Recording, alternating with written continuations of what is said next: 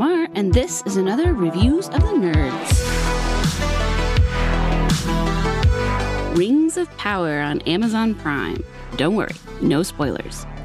This show, y'all, goodness, my dad would have loved it, so honestly, I loved it. There's been a strange amount of vitriol surrounding this show, which all seems pretty nonsensical to me. There wasn't a sufficient amount of cause for the sort of ire it drew. When I boiled down to what people were mad about, or pre-mad because it hadn't even launched when the crazy started, the fact that they had people of color and the fact that they portrayed women as powerful in Middle-earth seemed to be the main causes. I'll address both of these things now, just in case you're concerned it'll destroy some of the illusion for you. No. The actors are top-notch. I'm sure others will disagree, and that's fine, it's a free country.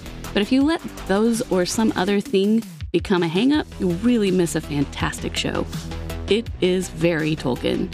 There are elves who cry over the killing of trees, magical wizards, little folk who make nature their home, dwarves who sing to stone, and horses who go crazy when their masters are supposedly slain and run away to find them. I don't think you can ask for more in a Tolkien storytelling.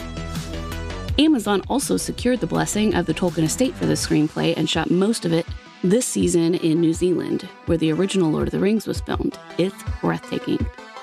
Here are the boxes it checked for me. Intricate storyline based on a lore that feels endless. They told a unique tale of the Second Age while still setting up all of the action that takes place in the Third Age and the Lord of the Rings. Buildings and towns that look like they grew of their own accord out of J.R.R. Tolkien's imagination. Biblical truth sprinkled into the entire story without being preachy, just as it was in Tolkien's writing. A new cast of characters to love and hate, and love to hate. I'm so glad people of all races are included, it makes the world much richer. In short, this is a brilliant addition to the Lord of the Rings content collection. While it is slow-moving at times, it tells the story well and holds on to the essence of what fans of this genre crave. I will watch the whole series again, probably more than once, before the next season arrives. It was epic. Once again, I'm Julian Jamar. You can catch all my movie reviews on my website, julianjamar.com, and there's lots more to come. This has been another Reviews of the Nerds.